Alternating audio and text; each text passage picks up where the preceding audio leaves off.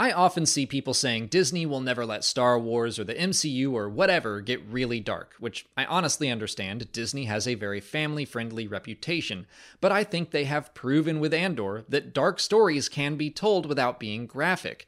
I was curious if there was anything the writers were required to cut from the prison arc. Was there anything that was deemed to be too dark by Disney? Well, several Star Wars podcasters and YouTubers and I were lucky enough to get to talk to the writer of the prison arc, Beau Willimon, and series producer Sane Wollenberg. I asked them if there was anything they had to cut from the episodes, and I'll play their answer, and then I'll play the rest of the questions from the other shows so you can hear the entire interview. Hi, my name is Alex from Star Wars Explained. The prison arc, especially episode 10, is one of my new favorite Star Wars stories, and you just broke my heart again talking about it. It's so well done. The first two episodes are very bleak for a Star Wars story. The balance between despair and hope, that has to be tricky to achieve. So how did you achieve that balance? And were there any moments or situations that you considered for Narkina 5 that you ultimately decided, like, no, that's too far for a Star Wars story? Well, Sonic can speak more in terms of, you know, if anything down the road ended up being too far. Although from what I remember us discussing in the room and working on in the scripts, we pretty much did what we set out to do. Yes, it did. Yeah, but I mean, in terms of, look, in the previous 3 episodes, you have the Aldhani raid, or I mean, there's one episode that sort of buffers between those. But if Cassian's been on the Aldhani raid, this was a one and done. This is, you know, I want some money in my pocket. I got to get out of here. Maybe I'm a little swayed by the, you know, the manifesto. Maybe I'm sort of seeing the, you know, the way that the Aldhanis are being treated, and is starting to, you know, I know, you know, what happened on Ferrix, and maybe this is starting to make me feel a little more anti-Empire. You know, I mean, we know he's anti-Empire, but I mean in a more sort of, in a way with more agency. But then he goes off to Niamos, and he's doing what he set out to do, which is take the money and run and disappear. So if you really want to see the process of someone becoming a full-fledged rebel, he needed to be confronted with the full oppressive weight of the Empire. And it seemed like the very best place to do that is in a prison that kills hope. You know, if you're trying eventually to get to a new hope, you have to ask yourself the question, why is that hope new? Because that hope was being smothered. So let's see it. But then we know we're going to give the audience some friggin' hope by the end of it, at least. So it's worth the journey, and I hope we earned that. Thank you so much for joining us. I'm Gustavo from Trial of the Force. Very excited to talk to you guys. So my question is for both of you. Andor so far has been a very precise and deliberate show. The pacing has been very intentional until we get like these moments that just hit you like a sledgehammer. Especially episode 10, we get a line from Luthen towards the end of the episode where he says, "I've made my mind a sunless place. I share my dreams with ghosts." Like moments like that just like really capture what the feeling and theming of the episode is, and the series as a whole. So my question is like, how do these moments come about? Like, how do we decide what characters kind of have like these moments that just punch you in the face and just like make your jaw drop? I don't know. It's like sort of like asking, you know, a professional ice skater, like, you know, how do you do like a triple Lutz? A lot of practice and a lot of falling down until you get it right. I mean, first and foremost, it all starts with Tony Gilroy. He walked into the writer's room with about an 80-page Bible, a very extensive and detailed idea of what he wanted to do over the course of the season. There were some big gaps along the way, which he admitted that we needed to figure out, and some things that he brought in that we ultimately tossed and came up with better, I hope, better ideas for. But he started with a very clear vision, and characters like Luthen Rael, for instance, or Cyril and Deirdre, and some of the others along the way, pretty fully formed. and so what Danny and I were trying to do was just help flesh that out, deepen it, ask questions, poke holes, see if we could replace really good ideas with even better ones. But Tony's vision and leadership really gave us a running start. When you talk about something like Kino Lloyd's arc over the course of these 3 seasons, the notion of a prison was a pretty vague one. We knew that, okay, here's a guy who's just done the Aldani raid. Now he's on the run. Naturally, it's most interesting if something stops him being on the run. What's the most extreme version of that? Being thrown into a prison. How do we do a prison that isn't like every other prison movie you've ever seen in your life? It started almost from a very rudimentary place of well, most prisons are sort of dark and damp and lots of shadows and dirty. What if this one's like super bright and clean? If most prisons have lots of guards, what does a prison look like that has a very few guards? How do you pull that off? Maybe it's a factory. Maybe they're building something. Who knows? And Kino is a character that we developed in the room from scratch. Layer by layer. First, it's like, well, maybe he's a foreman. Maybe he buys into the system. Maybe Cassian has to convince this guy in order to have a chance of getting out. And maybe now he becomes this opportunity for a mini arc where you see how over a very short amount of time, someone can go from plugging into the system as a sort of automaton into becoming a rebel, which is part and parcel of the larger story that we're trying to tell of Cassian. And so you kind of just almost approach it in these very rudimentary, simple ways, layer up, you're learning sort of, I don't know why I brought up ice skater analogy, because I know nothing about ice skating. But you got to do one twirl before you can do 2 and then 3. And eventually you hit something and you land it and you feel like that feels right, so. Hello. I wanted to bring up something, Bo, that you mentioned at your BAFTA screenwriters lecture, because I've studied and worked in theater my whole life. And in that talk, you mentioned how discoveries made in earlier episodes can have an influence and ripple effect on scripts that are still in development, much like a theatrical production process. So for either of you, have there been any standout moments like these while you both were working on Andor? Like any moments that you revisited or rediscovered while writing that were influenced from earlier scenes or earlier episodes that you may have worked on? I think Sana's better for this one because she's been in the trenches with Tony since before I arrived and long after I finished my last draft on the script. So you've witnessed everything, Sana. I think certainly for all the really strong vision and kind of overriding kind of story arc that Tony brought into the room and that were then fleshed out with the help of his trusted collaborators Bo and Dan wherever we took it at the writers' room, of course, then the really hard work starts, because then everybody took these episodes away and then made them into an outline, and then of course really digging deep to writing the script. And I think things evolve and you really dig deep for finding the broader of a past is and getting that right is was kind of quite dynamically and quickly achieved when you have 3 very strong creative people in a room that really know and trust each other. And the speed that was actually and the creative feeding of each other was kind of really fast. But then when everybody dug in deeper, of course, you come across other questions and new things, and they constantly feed back and forward and good ideas. Then then you feed them back, backwards. And I think that is that evolving thing when you strive for perfection and finding a very intricate, multi-layered, piece with a huge, with a lot of players within the way. I think that is very much part of the process. And if you pay attention to that and really benefit from what you find and keep on challenging, the own process, you come, hopefully, you get to something very, complex and multi-layered and rewarding at the end.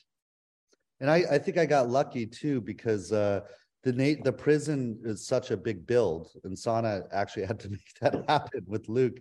That I believe the prison block was shot last, right, Sana? It was shot last because we were quite contained, and it seemed the right way, to kind of finish the whole show. But it also really allowed, for Bo writing, when you're dealing with something, where anything that you could write, and when you dug deeper into it, when you were left with actually having to produce the scripts, we had to create, and Luke was our designer, and we had to, if it's a constant feeding back, okay, if I get to go to that corner, and how does that do this, and how would this work in the prison? And it's a constantly evolving thing, and having that time for that very specific world to kind of evolve, and to be written, and for us to be then allowed to able to create it. It was a good place at the to shoot it last. Yeah, well, and so I'm lucky that it benefited from this incredible cast that now had months working together. Sana and Luke and everyone else. Here was. I basically got to benefit from this is the final push here. And in a way, I guess all of those prisoners escaping Narkina 5 at the end, it was also for all of you, like, we're finally wrapping production. One way out. One way out. We printed T-shirts for everybody with it on. I'm Sam with Tatooine Sons. First, episode 10 is an absolute masterpiece. I think we can all agree with that. And Andy Serkis's performance could easily win him an Emmy, in our opinion. But I've just got a quick two-part question. First, did you have Andy Serkis in mind when you wrote that speech to the prisoners? And second, when he was leading them and chanting "One Way Out," as y'all were just saying, were you already considering the harsh reality that Kino Loy can't swim and potentially doesn't make it out of the prison himself? Great questions. And I dig you guys' setup there. Like you've really got the lighting in. Yeah. Thank you. Great questions. When we're developing characters, especially ones that were developed in the room from scratch, the way Kino was, sometimes you might bang around like, what is this person like? Who might play them? And sometimes you're talking about an actor that might be from 50 years ago or something. You're trying to get a sense of a vibe. You're not necessarily trying to cast it in the room. Wasn't thinking of Andy or any actor when per se specifically like we're writing this towards this actor, but we were definitely going for a particular vibe. And what we did know was that we wanted to write one hell of a cameo arc, that this was for something that a really great guest actor could come in and essentially kind of headline those 3 episodes as the face of this prison. We wanted to write a role that could attract someone amazing. And so luckily for us, Andy was available and wanted to do it, and felt like winning the lottery, because we were like, if we don't get someone of that caliber, I don't think the prison will work. But also, I think eventually, when the 3 scripts, were kind of, all there and had just, evolved, he really became somebody that I think we all felt, really drawn to, and it kind of became a natural bit of casting for us. And then, we were lucky that, he felt the same about, our show and that part, and, and the rest is for everybody to enjoy. In terms of the very end, I can't swim. No, I mean, these are these things where you don't start with that necessarily. First is like, okay, what's the journey this guy has? He's plugged into the system. If he's not pro Empire, he's kind of a shill for it, out of pure self-interest. And we're going to have a prison break at the end, and he's going to be leading the way. That's quite an arc over the course of 3 episodes. But you're always looking, how do you subvert expectations? How do you, in a good way, and replace them with something better? How do you have the most emotional impact? If there's a triumph for this guy, is there also a tragedy? And I forget whether we were talking about Luthen's speech first with Young or the ending for Kino, but we were very interested in the theme of sacrifice. And so, I mean, it's so rousing. I mean, I knew what would happen when I watched that episode again recently, episode 10, and I was still like, my pace, my pulse was racing, and to think they finally have made it out to this place where we began with 2 episodes before, this might be the last breath of fresh air that you ever breathe in, and here they are, breathing that fresh air, and there's freedom in front of them. I remember it was in the room, and I don't remember who said it first. Maybe it was me, maybe it was Tony, but you're putting yourself in the physical space of, now I finally get to dive into the water and try to swim for my freedom. And I think we were trying to do just the math of like, okay, how far away from the shore? Is it a mile? Is it 2 miles? Can these guys actually, how many of them are going to make it? Are there going to be TIE fighters coming in? Like, what does it take you an hour to swim? Is that realistic? Like we're dealing with just like the basic logic issues. And then it was like, what if Kino can't swim? Wow. What if, and then you're like, oh my God, he's just led 5,000 people to freedom. Wow. And then you think of the line, I'm going to consider that I'm already dead. Yeah. Because he knows, even if he makes it out there, that he's a goner. And then you're just like, well, that's when the story almost takes over and tells you what it needs to do. You're like, it's obvious that must be done. It's not even up for debate. Thank you. These things sort of arise slowly and surely and organically. I wish we were brilliant enough to know that from the get-go, but you kind of have to, yeah. Hi, I'm Caitlin from Sky Talkers. So nice to speak with you both today. We've talked some about Cassian and the prison, and I wanted to shift gears and ask about Mon Mothma's story in these episodes. We spent the majority of our time with her within her home and with her family. Can you talk about some of the writing choices that led to telling her story largely from within the home thus far? Well, with Mon Mothma, I mean, first of all, we knew we had the amazing actor Genevieve O'Reilly to bring life to this character, and she's so capable, and so we knew we could do almost anything we want there, and she could pull it off. And if you're asking yourself questions about people's journeys over the course of this series, she's becoming radicalized too, and with her cousin Vel representing the face of someone who's actually willing to get in the trenches, showing back up to her home and reminding her that revolution actually requires violence and sacrifice and danger.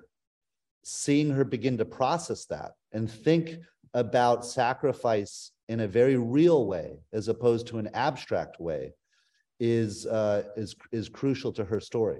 And it's sort of, making you think about, okay, you need people that are willing to die for a revolution or a rebellion. You also need people that are willing to raise the money to buy those people the weapons and things they need in order to pull it off.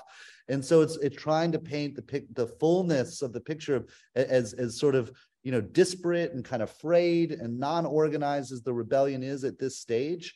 How does it begin to coalesce? But then what does it feel like to be in a senator's shoes who has the burden of that on her shoulders? And if episode 10 really does focus on sacrifice, and you're hearing Luthen talk about how he sacrificed everything, you're seeing people like Kino and many other prisoners who are sacrificing their lives for the greater good so that some of them can escape, if not all of them. You're looking at a potential sacrifice, or at least a sacrifice that's asked of Mon, of her daughter. And we don't know what she's going to do yet. Stay tuned. But I hope, have done, the storytelling up until this point to get the sense that being married at 15 years old to Perrin maybe wasn't her favorite thing in the world. And now she's being asked to consider sacrificing her daughter to the same tradition for the greater good. But also, Mon Mothma has been a character that, we have always seen the public persona, and, and we have seen, a very particular Mon Mothma, and really what Andor does, really goes right behind the scenes and takes a character in a different, and shows us a very different aspect of her life. I mean, I would hope that people were gasping when you realize that she is actually fundraising money for the rebellion. And, and I think anything, the humanity of her story and what brings her to become a rebel herself is, automatically brings you also back to your families.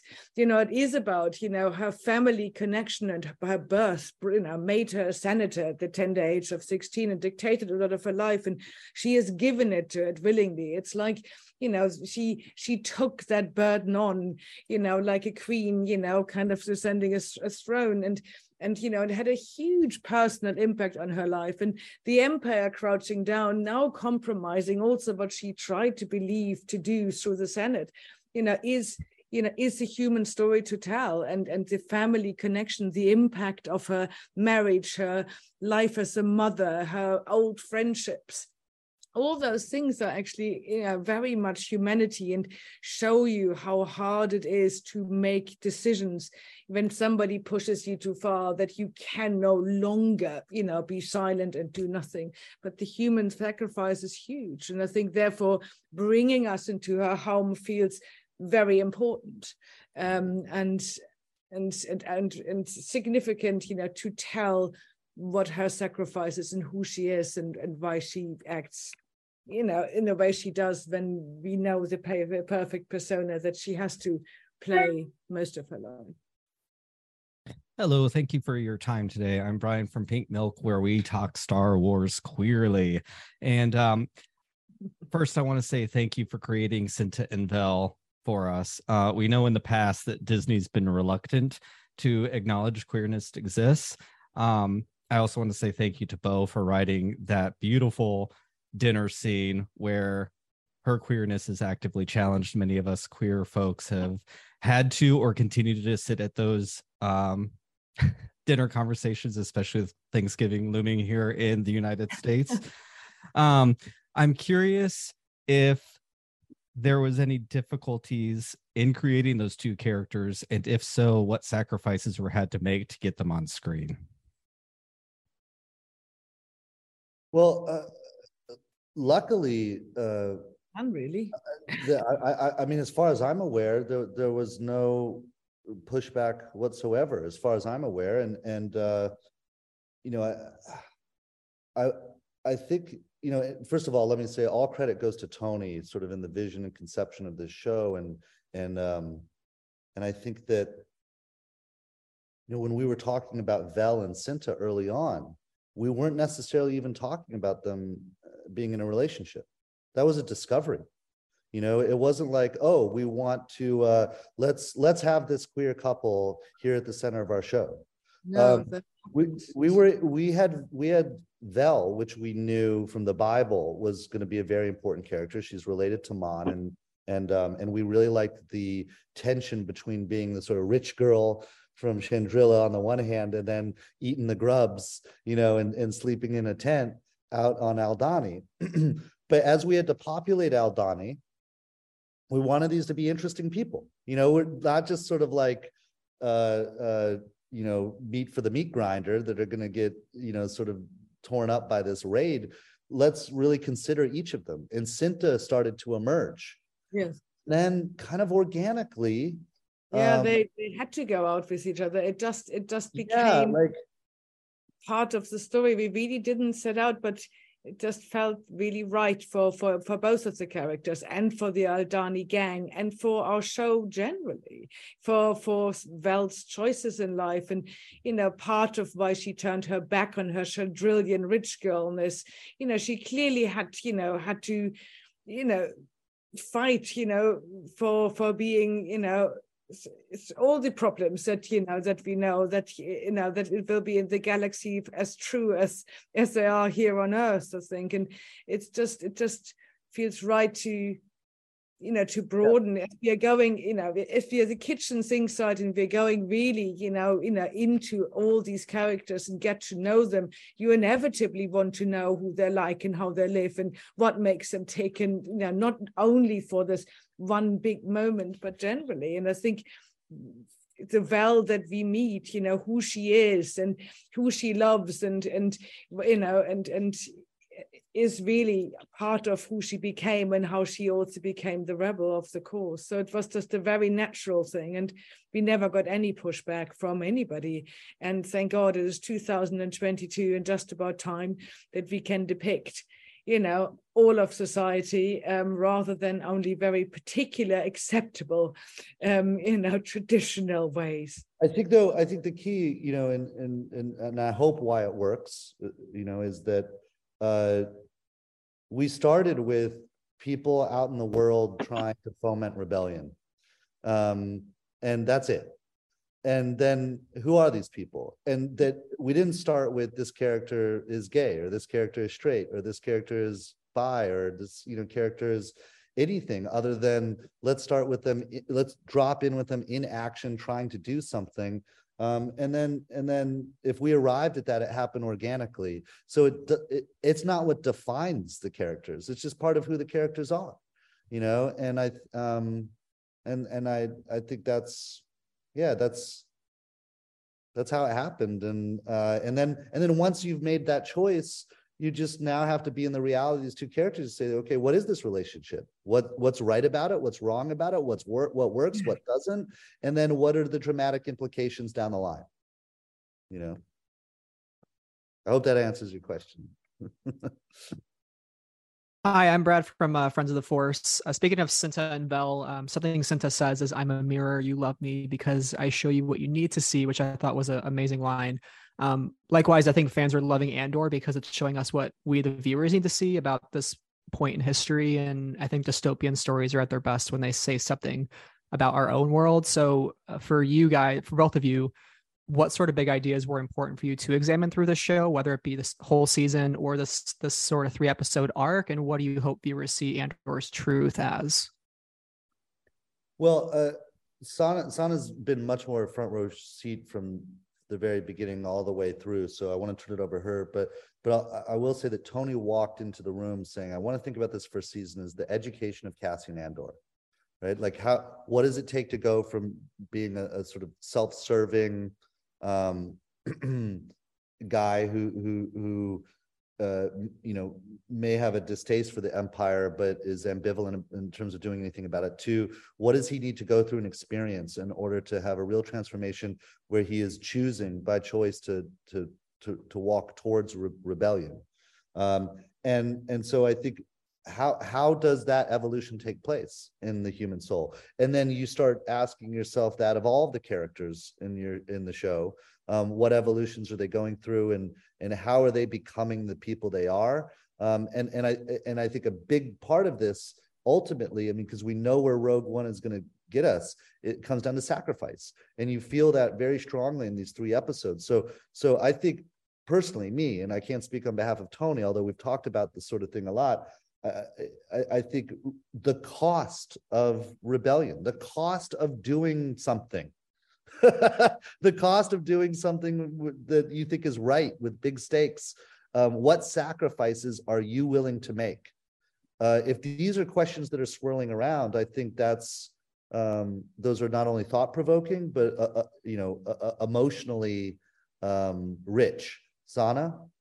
No, I mean, I can only add to that, but it's also, the power that an average person can have when you are pushed to a place where you can't but fight back, and it is a strength to actually move and shift something and be part of rebellion and try to change the world is something in all of us and in everybody. And I think that's why the series focuses on a lot of very normal people that are caught up in a very particular, time within the galaxy far, far away, where really, which are the formative years of the rebellion. And I think what that does to you and how people react is just, it's really at the heart of it, and at the heart of Cassian Andor's journey, that that who we know is the rebel that will give his life for the cause, and so kind of at the heart of, but I'm sure Tony Gilroy put it all much better.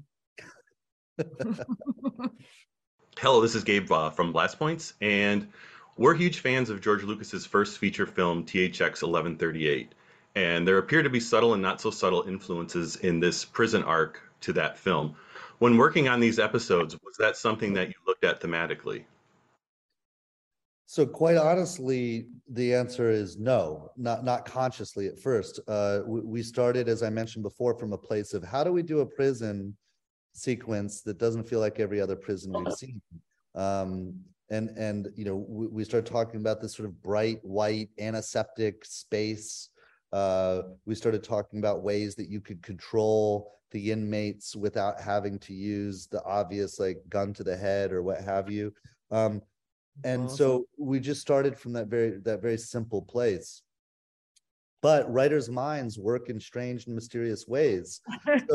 So I mean, eventually at a certain point, it became obvious, and that there were some of what we were discussing, and especially as we got into production design, bared some resemblance to THX. And then once you sort of realize that, you can be intentional about it, of course. Unconsciously, maybe in one or all of us, George Lucas's first feature film was bubbling forth, and we weren't fully aware of it. I mean, you as a writer, you were constantly resurfacing things that have influenced you over your life, whether it's experiences you've had or other pieces of art that you're not always fully conscious of when they're resurfacing, and then only later do you realize, oh yeah, wow, like there is some and I actually, because I assumed someone was going to ask about this, I went back and watched THX again last night, and I was like, wow, yeah. Holy cow here. Yeah, there's definitely. But I take that as a good sign. We're channeling a little bit of OG George Lucas, and that's never a bad thing. Sana? That's never a bad thing. Hi, Bo. Hi, Sana. Alden and Nikki here from Octo Radio. Screens are weird. He's down here. In the current climate, especially post 2016, we've seen resistance emerge across art, especially in TV. And we think Andor reflects that, particularly with moments like Luthen's monologue in episode 10. So as a writer and producer respectively, how has crafting this particular story personally helped you both unpack your own ideas and emotions concerning today's world?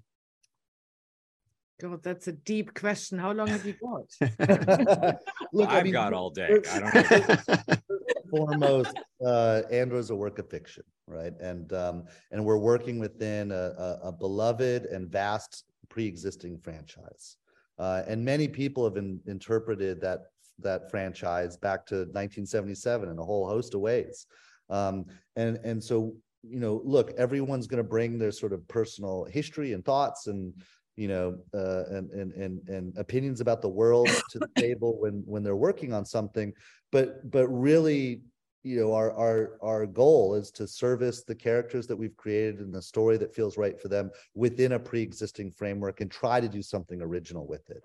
To whatever extent people want to interpret that, or see it through a particular lens and see it as applicable to anything past or present, that's wonderful. It means that maybe you've created something that generates interesting conversations or debates that people could have. In terms of influences for us, I mean, you could you could look at the French Resistance, you could look at the American Revolution, you could look at a whole host of different things that one could draw comparisons to. And but honestly, and we're not sitting down trying to think about this in any sort of didactic or essayistic way when we're doing it. We're literally like, okay, so what's he like with his mom at breakfast? What does that look like? And you just try to build a believable world. And when you build a believable world, naturally, and it's a complex and sophisticated world, if you're lucky enough to get to that stage, it leaves a lot open to interpretation, and that's a good thing. Sana? Therefore, I think you can really also fantasy, and when you're when you're moving in that genre in a galaxy far, far away, if you're creating a piece of fiction that is telling a truthful and complex and political story that is true to that world, I think it is a real a lot of people find emotional connections to characters, to situations, and that can touch them, and I think that is a really wonderful thing about fantasy. And that's the end of the interviews. Thanks so much for watching or listening along. There are links to all of the other shows in the description. If you haven't already, please like this video, subscribe to the channel for all our Andor coverage, follow us on TikTok, Twitter, and Instagram, and consider checking out our Patreon page for our video reactions and audio commentaries for every new episode. And you can check out this playlist for all of our existing Andor content. As always, thanks for watching, and may the Force be with you. Join us today during the Jeep Celebration event. Right now, get 20% below MSRP for an average of $15,178 under MSRP on the purchase of a 2023 Jeep Grand Cherokee Overland 4xE or Summit 4xE. Not compatible with lease offers or with any other consumer incentive offers. $15,178 average based on 20% below average MSRP from all 2023 Grand Cherokee Overland 4xE and Summit 4xE models in dealer stock. Residency restrictions apply. Take retail delivery from dealer stock by 4/1. Jeep is a registered trademark. Instacart shoppers know groceries. They know that you can't make guacamole with rock-hard avocados. They know how to quickly find those peanut butter pretzels you can never find. And they keep you in the know by giving you updates about your order along the way. Let Instacart shoppers help take shopping off your plate so you can get time and energy back for what really matters. Visit instacart.com or download the app to get free delivery on your first 3 orders. Offer valid for a limited time. Minimum order $10. Additional terms apply. Instacart. Add life to cart.